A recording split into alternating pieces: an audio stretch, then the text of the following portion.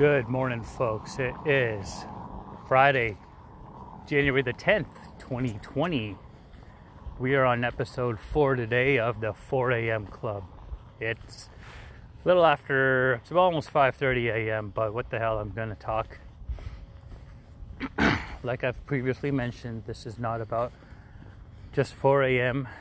The show is called the 4 a.m. Club because you know what happens at 4 a.m. If you're awake, your mind is in deep thought, wandering around, or just no thought at all. That's why this is called 4 a.m. Club. So anybody watch Jeopardy last night? Man, that Ken Jennings guy, he is on fire. Ken Jennings, you know, if you don't remember who he is, he had the longest streak on Jeopardy back in 2004. He won himself a couple mil back then, and to date, that was the most someone's ever won. Then there's that guy James Holzhauer. He was on Jeopardy just last year. Had about a month streak going, but he won more money than I believe he did win more money than Ken Jennings did, because that guy's a high roller. He placed major wagers daily, always did a 2 daily double, and whenever he picked a category, he picked an amount. He always picked the highest amount. Started out picking the highest amount on the category. So he's a daredevil. He's actually a professional gambler out in Vegas. That's his job. I mean, he's got one of the coolest jobs. You know, if he's that confident that he can make a living off professional gambling, hell yeah. I want to make a living off stand-up comedy if I can, but I'm not funny, so I'm a very serious guy. So let's see what's been going on. A couple days ago, a plane crashed in Iran, a Ukrainian airliner. I did not know this, but it was actually bound for Toronto via Kyiv, Ukraine. So it was leaving Tehran and going up to Kyiv, and then was going to head to Toronto. I thought it was just going to head to Kyiv, and then whoever was heading to Canada was going to have to switch planes or something. But no, that actual airliner was bound for Toronto. Sorry. I'm outside just getting my steps in. It's 56 degrees today, and it's nice. It's a nice day to walk and do a podcast out here. Because the other podcast I did, I had my phone in my pocket because I had gloves on. Anyway, back to the airline. Iran pretty much admitted that they shot it down. It was already suspected that it was shot down, but there's no evidence. And I think what was really suspicious was Iran refused to hand over the black box to Boeing and government officials who were investigating.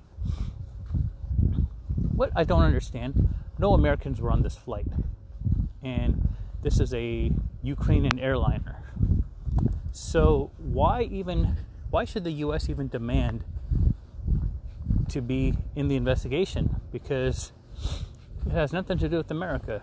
The Canadian government, Canada had 63 Canadian citizens were on this plane. So obviously Canada should have taken a more active role in pursuing the investigation. But anyhow, the Iranian government refused to cooperate with the investigators, and that's when I figured something was up, because what were they hiding? And we have Justin Trudeau back in Canada, who I despise. I don't really despise him. I just can't stand him. He's a moron. The reason why is because he's a showboater. He doesn't really have substance. He's not a leader. He's not somebody that you want to seek leadership from during a time of distress. He'll go out and party with you. He's the kind of guy who will come to your party, and if something bad happens, shots fired at your party, he'll sneak out of the house, get an Uber, go home. That's Trudeau. That's what Trudeau would do. So Canada has not had solid charismatic leadership since, well, Stephen Harper was a good leader. I liked him. And I also liked Chrétien for a little bit, and then he just got a little more complacent in office. And then before him, now Brian Mulroney could not stand, but the fruits of his labor were reaped afterwards, where Canadians enjoyed the NAFTA agreement and whatnot well before, well after Mulroney left office. But the only thing with Mulroney, what really fucked him up, was implementing the GST, the Goods and Services Tax. Anyhow, so yeah, my 2 cents is Iran is lucky that Canada has Trudeau at the helm there, because Trudeau's not going to do shit. Trudeau will probably welcome the Ayatollah and perhaps grant him citizenship, honorary Canadian citizenship, because that's how Trudeau is. He's afraid of the enemies. He has 63 of his Canadian citizens perished in this flight. Oh, sorry guys. Morning time. We have this deep throat issues. Anyway, so yeah, 63 Canadians perished in this flight, and Trudeau's not going to do anything about it. He's got a beard so he can look tough, but at the end of the day, it's still Trudeau. He'll get a couple photo ops in there with the Iranian officials and then say, okay, we forgive you. Fuck that. We want answers. We want to know why this happened. But anyhow, yeah, so that's the debacle on my mind with this whole situation. I'm also glad I'm also glad that we don't have to. We're not going to war. Who needs war over some stupid fly swatting incident?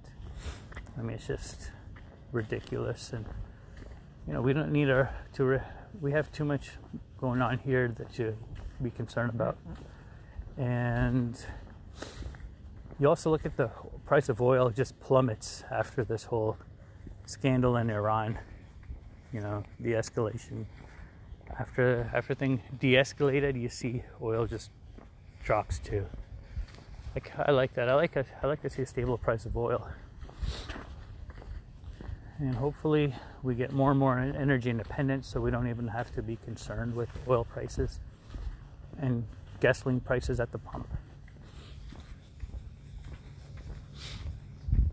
So I found out that if you're buying appliances today, Whirlpool, fridges, stoves, dishwashers, washer dryers, etc., you can't really expect a long-term use out of them. I bought a new fridge in July, and it already has a defect. So the sensor in the ice maker's messed up. It was spewing out water a couple of days ago. In fact, as I was doing my podcast, or no, it wasn't then. It was before that. But yeah, there's water spilling out on my floor in the kitchen. Oh, got messed up. So right now my ice maker is shut off. I have to shut off the water valve because obviously I don't want to flood my kitchen. So yesterday the guy came over to fix my fridge, and it's going to need a couple of parts to fix the ice maker, but thankfully and I figured it was the ice maker, because when I opened the fridge, that's where the water was leaking out from.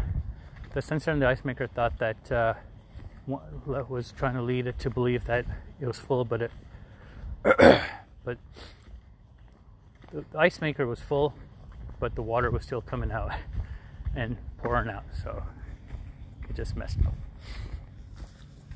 And the fridge guy came yesterday to fix it, and he said that if you, even a couple years for for today's energy efficient appliances is old. So the last fridge that I had, I got 16 years out of it, and sadly I can't expect to have that many years that long out of it. Really sad. But I guess the times we live, you'd think with all this technology that we would actually have better long-lasting equipment, but no. I think they just get just as outdated as our technology in this revolutionary world. Well, yeah, it's 5:33, so hope you've enjoyed my podcast today. Man, you know what? I really wish we could take phone calls, because phone calls would be epic. I would love to hear. We could just talk about whatever you want to talk about. The Nashville Predators won last night, or the Chicago Blackhawks, so that's a positive. And the Winnipeg Jets lose. I love seeing the Winnipeg Jets lose. Anyway, you guys have a good night or good morning, and enjoy the rest of your day. Thank you for listening.